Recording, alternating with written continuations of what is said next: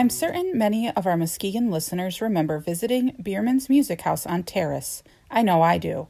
And some may even remember their previous location on First Street, which they left for the larger store in 1953. It was a staple for all things musical in Muskegon for longer than anyone alive can remember, having opened in 1882 by Loren Bierman and being run by that same family for over 50 of its 122 years in business. And it's the Bierman family, especially Loren and his son Frederick, that I'm going to dive into today. Loren Bierman was born on March 6, 1851 in Ontario, Canada. He came to Ferrysburg, Michigan when he was 16 years old, where he worked in a sawmill for 10 years. It was there in Ferrysburg that he married a Spring Lake native, Mary Burbank, around 1872, and the couple had their first and only child, a son named Frederick, in 1876. The following year, at the age of 26, Loren learned the trade of wagon maker, which would have been much less dangerous and steadier job for a new father. The family moved to Muskegon shortly after, and Loren opened a carriage and wagon shop on Terrace Street. In 1880, Loren is listed in the census as a wagon maker, and they are living on Webster Avenue. At some point, Loren moved his wagon shop from Terrace to Pine Street. It was in the early years in Muskegon that he received his musical training from a Professor Herman Koebel, who had been an English regimental band leader in India. He opened his music store in 1882. In the late 1880s, Loren owned two businesses, one a blacksmith shop and the other selling pianos, organs, and sewing machines. He is also listed in the directory as the manager of the Muskegon City Band, which he founded in 1884. Finally, in May of 1899, he gave up the wagon business to begin selling musical instruments full-time. An announcement in the Chronicle at the time stated, "The Este pianos and organs and a full line of all kinds of musical merchandise always kept in stock. Sheet music, 5 cents a copy."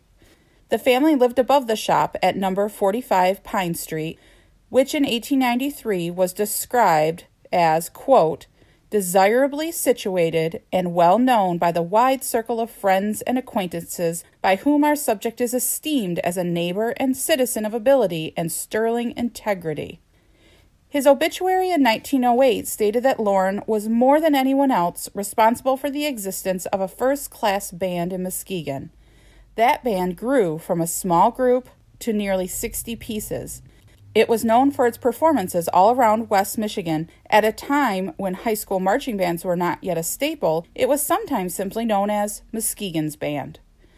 It should come as no surprise that Loren and Mary's son, known as Fred, played the piano, euphonium, and trombone as well as drums. There were numerous articles starting around 1889 when Fred was 13 years old about his various performances, including solos and benefit concerts of which he headlined. In his early 20s, he began a more rigorous training. In the spring of 1898, at the age of 23, he was training on piano in New York under William Mason. Then by that fall, he had left for Germany to study under Xavier Scharwenk. By 1899, the Chronicle notes that he and 2 other American students in Berlin gave a recital for the U.S. ambassador to Germany, which was pronounced a brilliant success. Later that year, he played a concert at Beethoven Hall accompanied by an orchestra. He returned to Muskegon in late August 1899 and began taking on pupils as well as performing around West Michigan. He returned to Berlin around 1901 and continued his studies as well as performances there. His mother visited him in spring of 1902, and then he returned to Muskegon that same year with plans to go back to Berlin in the spring of 1903. I didn't find any reference in the papers to that return trip, but he does come up periodically as performing in Muskegon and has ads in the paper as a teacher of piano and harmony with a studio at 22 Jefferson Street. Fred married Blanche DaCosta in Chicago in 1906. Their wedding announcement noted that the couple would be sailing to Europe, where Fred would complete his studies on the pipe organ in Berlin. This was also, sadly, the year his mother passed away. It was noted that Blanche was a brilliant pianist and vocalist soprano.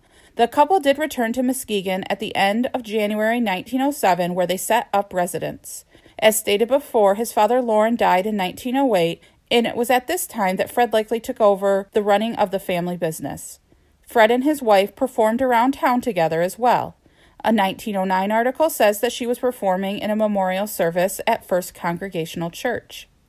In October of 1913, Blanche was registered in Germany as a U.S. citizen living in Dresden. Frederick was listed as her next of kin, living in Muskegon. She also had their 4-year-old son living with her in Germany. The Muskegon Chronicle articles at the time tout her success as a singer there. In 1917, the paper reports Blanche returning to Muskegon due to the start of World War I. It does not mention Fred at all. It just mentions that she will, quote, be a guest at her home in Muskegon before starting her engagements. Also, by the end of that year, there is an announcement of her intention to wed a Warren C. Whitney of Ohio. She did return to Muskegon for concerts in both 1918 and 1919.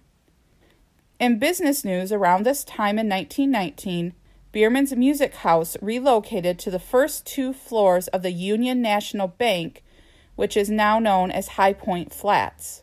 There, they would stay for over 30 years.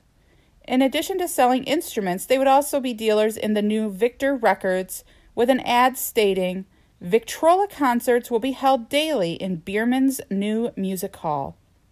In the 1920 census, Fred had a 25-year-old wife named Rachel, and her sister Delia Belu was living with them.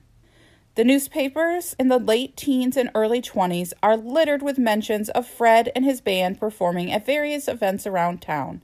He was also known for bringing nationally famous musicians to Muskegon to perform. Then in the 1930 census, Fred is listed as married to Bernice, who owned a beauty shop. The couple lived on Harrison Avenue in Lakeside.